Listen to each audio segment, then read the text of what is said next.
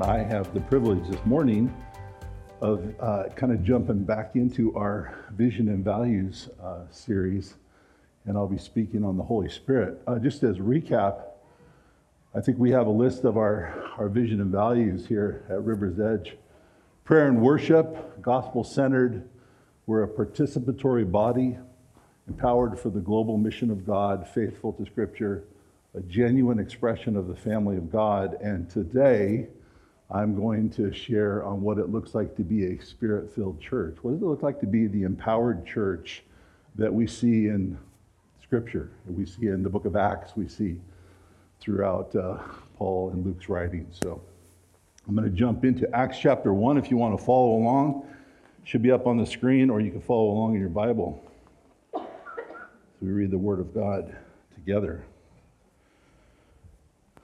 So Luke's words in his second book, the book of Acts. In my former book, Theophilus, I wrote about all that Jesus began to do and to teach until the day he was taken up to heaven after giving instructions through the Holy Spirit to the apostles he had chosen. After his suffering, he showed himself to these men and gave more convincing proofs that he was alive. He appeared to them over a period of 40 days and spoke about the kingdom of God. And on one occasion, while he was eating with them, he gave them this command: "Do not leave Jerusalem, but wait for the gift my Father promised, which you have heard me speak about. For John baptized with water, but in a few days you will be baptized with the Holy Spirit." Let's pray.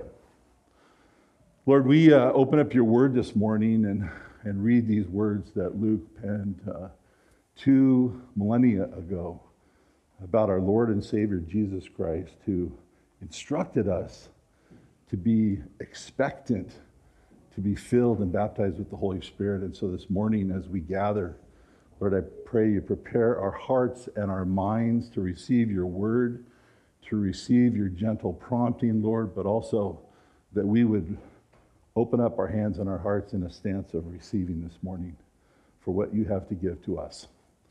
In Jesus' name we pray. Amen. So Luke starts out in this book of Acts, his second book, talking about in my former book, and that's the book that Matt read from this morning, Luke chapter 3. And that's a lot about what Jesus' ministry was about in the Spirit.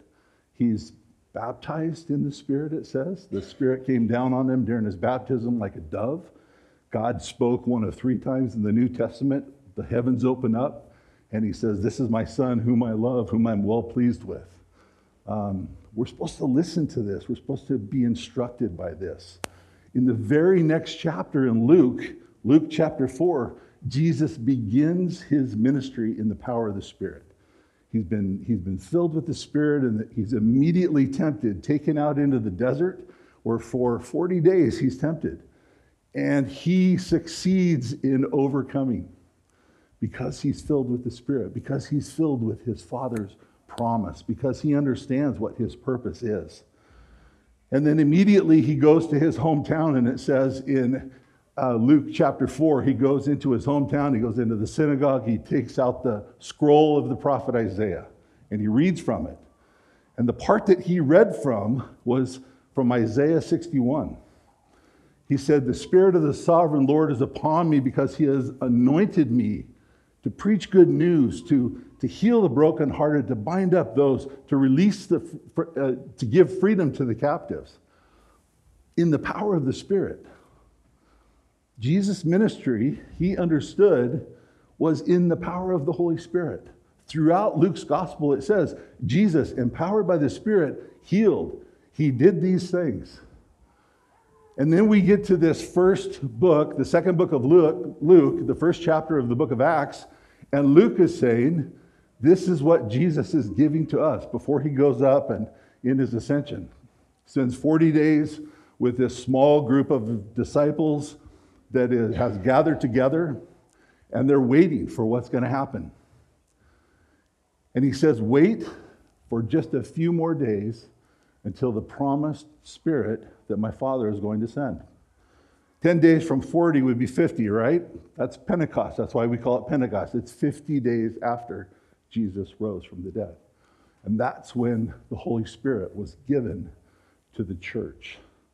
That's when the Holy Spirit was given to people. That's when the church was birthed. It's when it began. The purposes of God were beginning to unfold beyond Jesus' earthly ministry. Jesus' ministry was continuing. He was continuing it through his Holy Spirit. But now he's not going to continue it through himself personally. He's going to continue it through you and through me. We're God's plan. We're the plan for bringing God's kingdom on earth as it is in heaven. That's why we have on the back wall there in Spokane as it is in heaven. Because we see one of our calling, one of our purposes, one of our visions and values at River's Edge is that we are God's plan to bring his kingdom here on earth. That's the context that Luke is writing from and Luke is speaking from. Jesus' ministry in the power of the Spirit. And from the following chapters in the book of Acts, that's exactly what we see. How the church, empowered by the Spirit, begins to do the things that Jesus showed them he wanted us and them to do. Because the church, we are an empowered people, and we are part of that now. We're part of the ministry that Jesus had. And this talk this morning that we're going through this book of Acts in chapter 1 is all about what does it look like to be a Spirit-filled church? What does it look like to be an empowered people of God? Not in the first century, in the 21st century, in Spokane, Washington, in the places God has placed you and me today.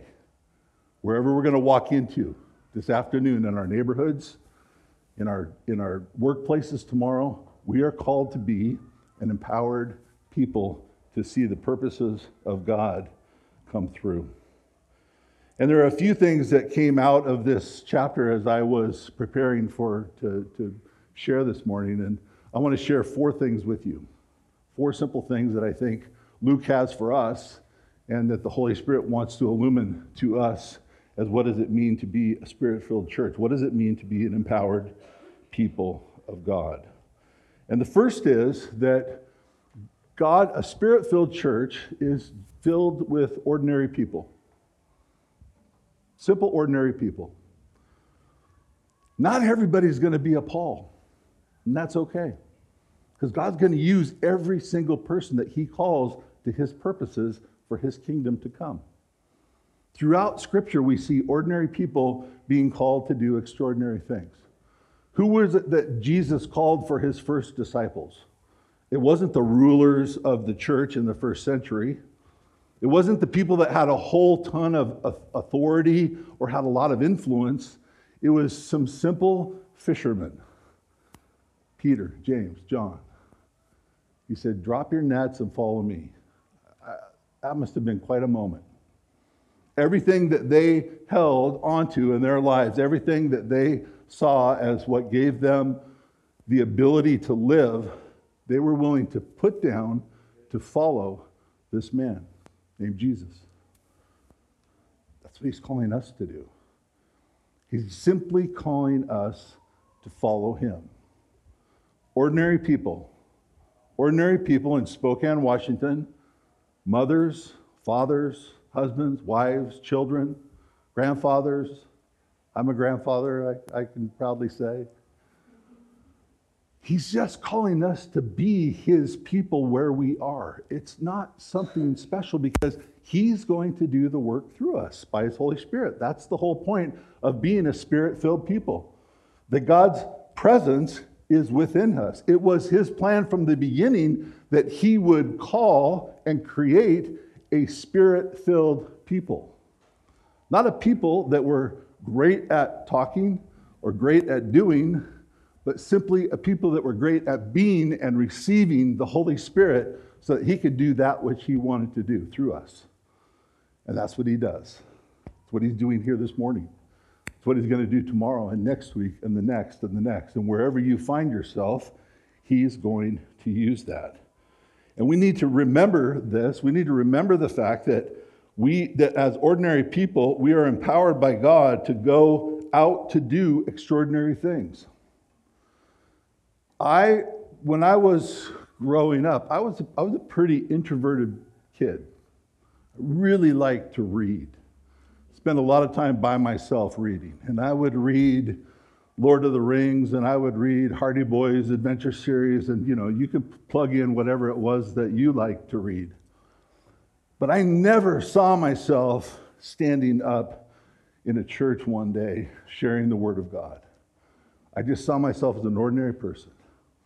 An ordinary person who liked people, liked to be with people, liked to be a nice person, and liked to be filled with the Spirit to do the things that God wanted me to do.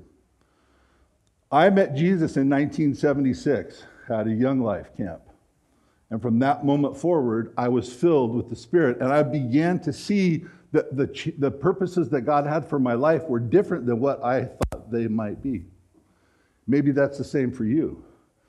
God is using you where you are, and He wants to use you where you are as an ordinary person to do extraordinary things.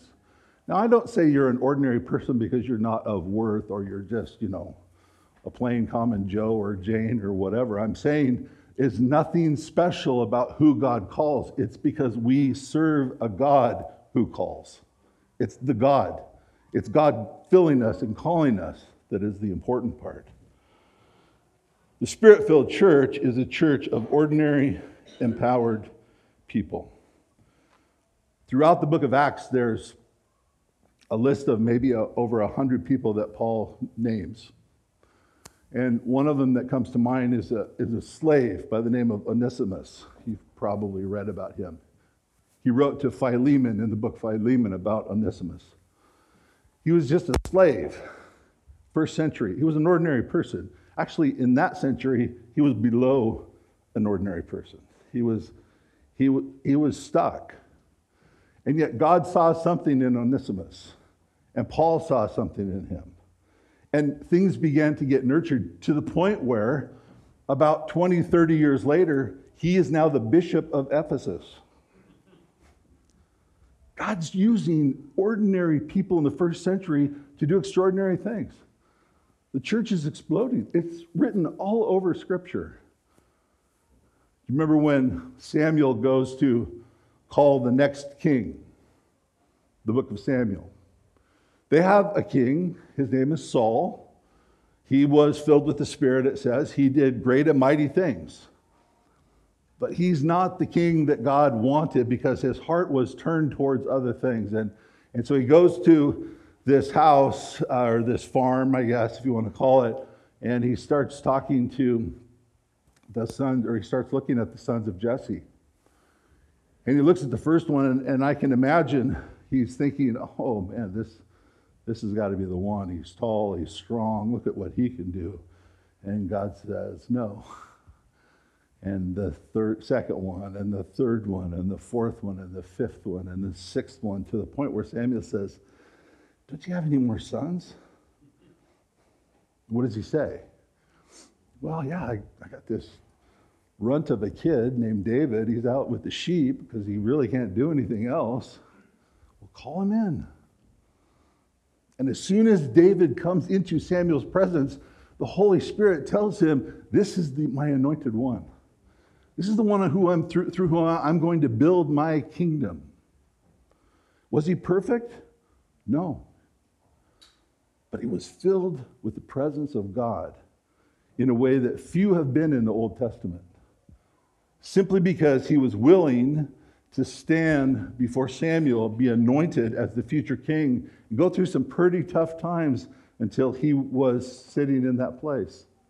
God calls ordinary people to do extraordinary things. And as a church, we are a Spirit-filled church of ordinary people. That's who we are. The second thing we are is we're a kingdom-minded people. In other words, we're not thinking about ourselves. We're not even thinking about our church. We're thinking about God's kingdom. We're thinking about God's kingdom coming on earth as it is in heaven. The words that Jesus taught his disciples to pray when he prayed to the Father. We're thinking about what does it look like to see God's kingdom come. It's not a surprise to me that Jesus chose the scroll from the prophet Isaiah and read from Isaiah 61 in the first public speaking that he had in a synagogue. Because that's what God's kingdom is about. It's about filling people. It's about releasing people.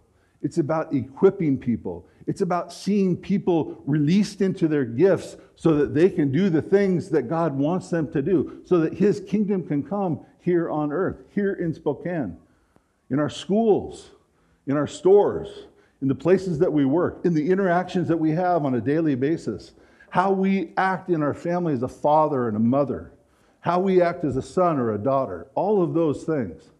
That's what it means to see God's kingdom come.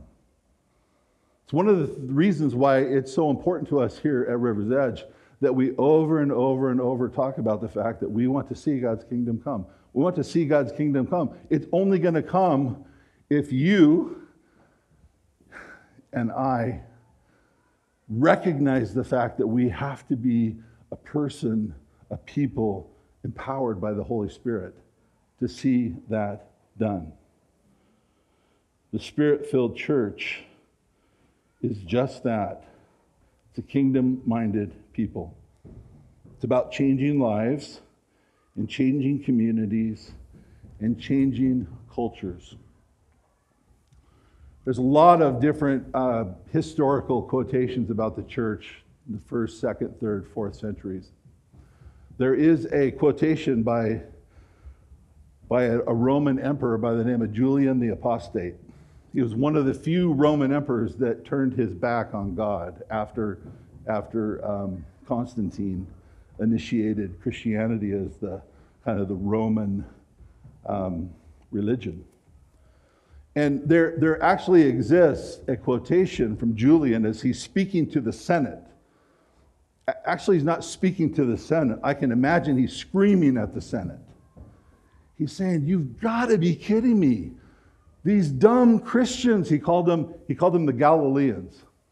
Because that's where Jesus was from, Galilee, right? "These Galileans are showing us up. They're doing the very thing that we should be doing. They're taking care of their poor. They're taking care of the people that are hungry.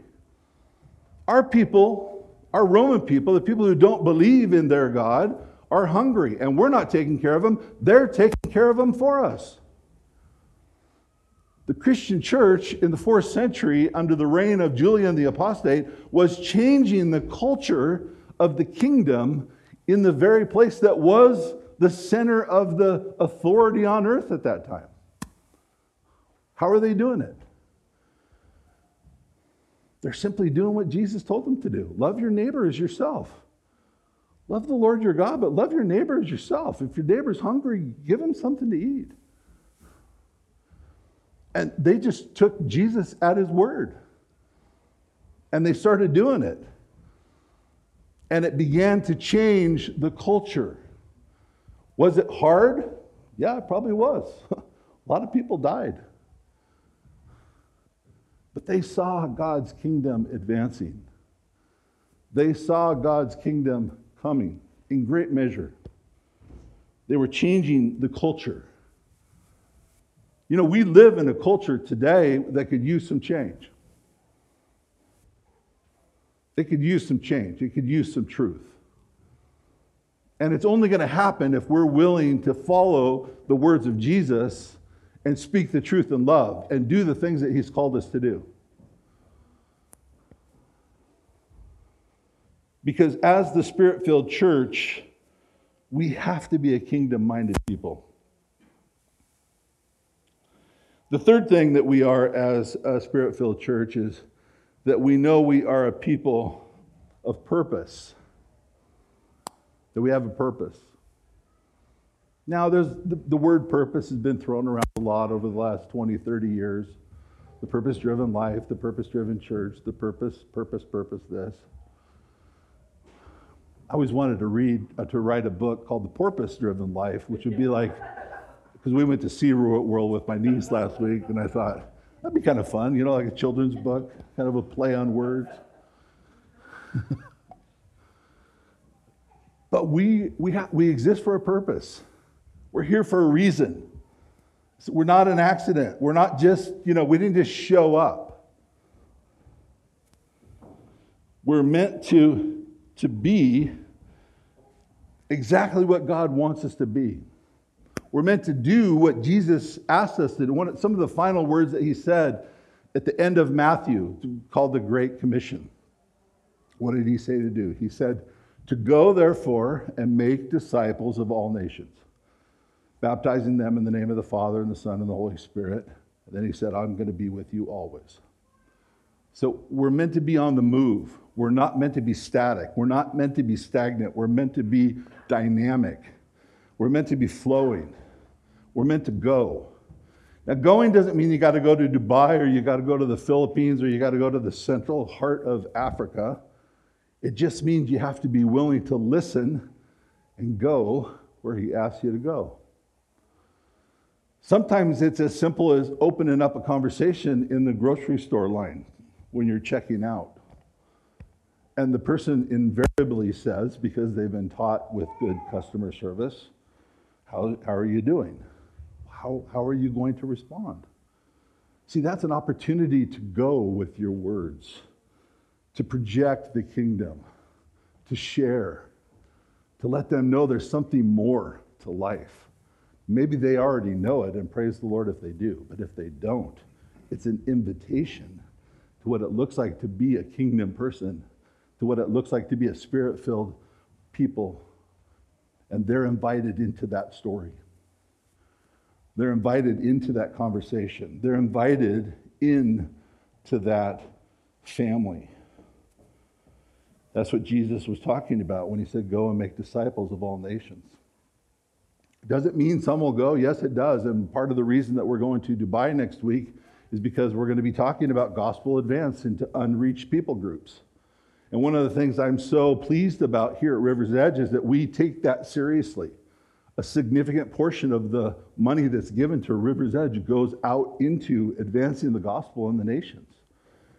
And we have helped this small community known as River's Edge has helped to plant churches into tribal groups on islands in the Philippines. And you've seen videos of it in the last couple of months.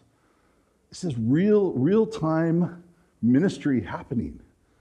Because simply put, we are answering the call that God has placed on our life to be a spirit-filled people, to be a kingdom-minded, kingdom-oriented people. And that's why we see our existence. It's not to be a holy huddle. It's not to be a cloistered group. It's not to withdraw into rooms and walls.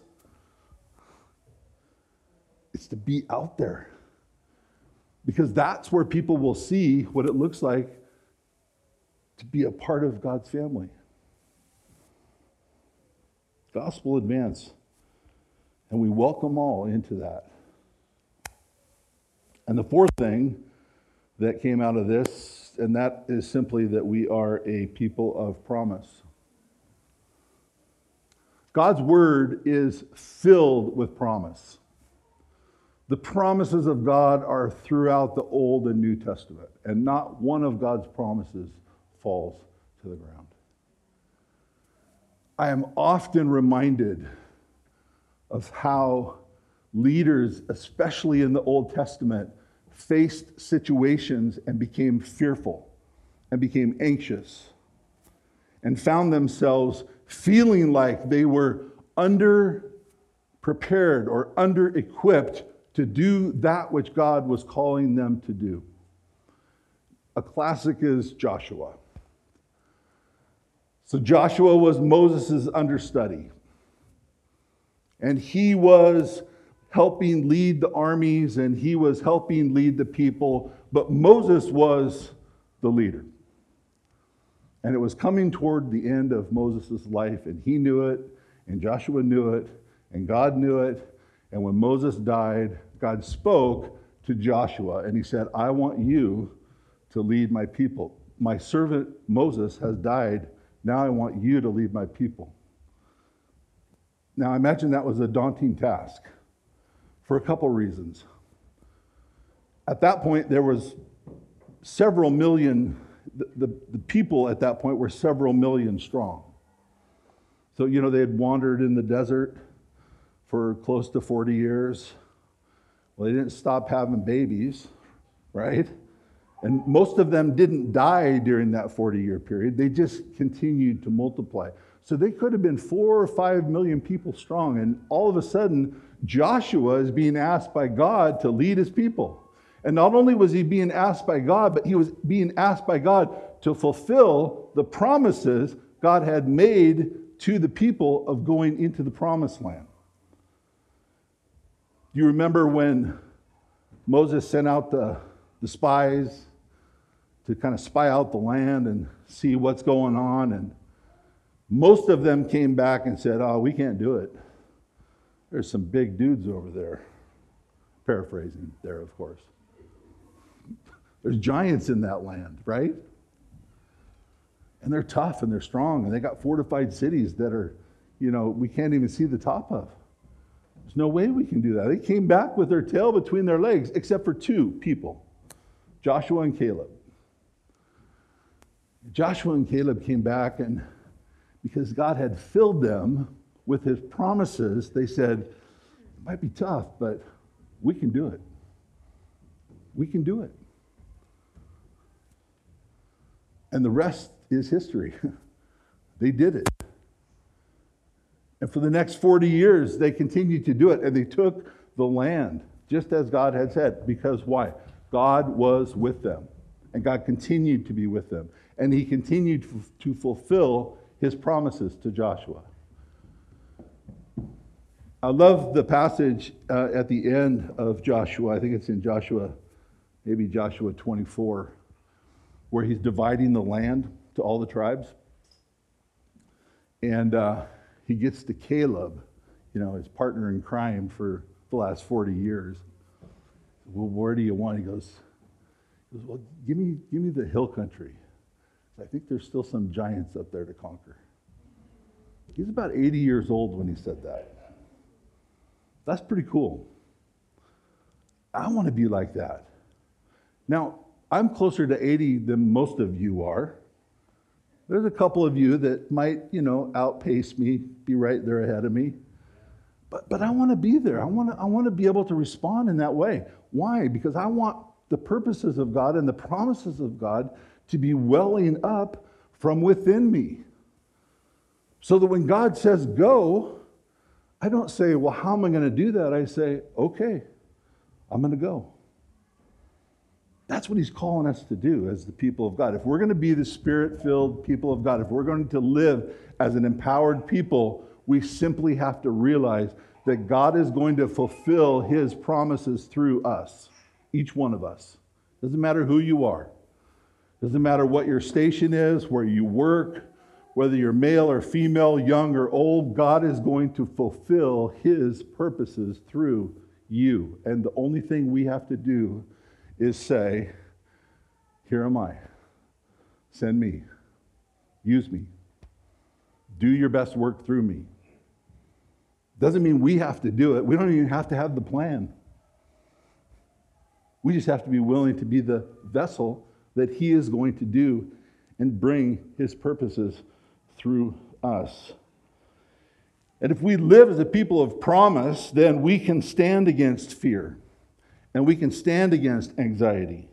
And we can stand against culture who wants to say, "No, there's nothing to the values of Christianity. That's archaic. That's old." We can stand to that because we know what the promises of God are, what the promises for us are as God's people. If we here at River's Edge can simply realize that God wants to use this place to be a catalyst for change in the culture, in our neighborhood, in our families, in our community, in our city, that we can be a place of peace, and the world will want to be a part of it. The guy standing on the front of McDonald's will want to be a part of it. The women who are struggling to raise their children without fathers will want to be a part of it. And we reach out to some of those young mothers through ministries here at River's Edge. But everybody will want to be a part of it because they will see God wanting to do things through them that only He can do. That's what the world needs. That's what our neighbors need. That's what our community needs. That's what our nation needs. And God wants to use you, an ordinary person with a kingdom mindset that realizes you have a purpose and that you want to see God fulfill His promises through you today, tomorrow, and each day forward. That's what it means to live as a Spirit-filled people. That's what it means to live as a Spirit-empowered people. And that's what we're calling, and God is calling, all of us to do here at River's Edge. Let's pray. Lord, we just want to thank you for these words from Luke that just lay out in short fashion what you have for us. What you have for us for the days ahead, for the months ahead, for the years ahead, as we see the next generation raised up around us. Lord, we can hear them upstairs. They're full of life, and they're full of power, and they're full of energy. And Lord, I just want to say, harness that. Use us as parents and grandparents. Use us to speak into their lives so that they, at an early age, understand what it means to live an empowered life, a Spirit-filled life, a life of purpose, a life of passion, and a life of promise. That's what we want, Lord. Make it so in Jesus' name. Amen.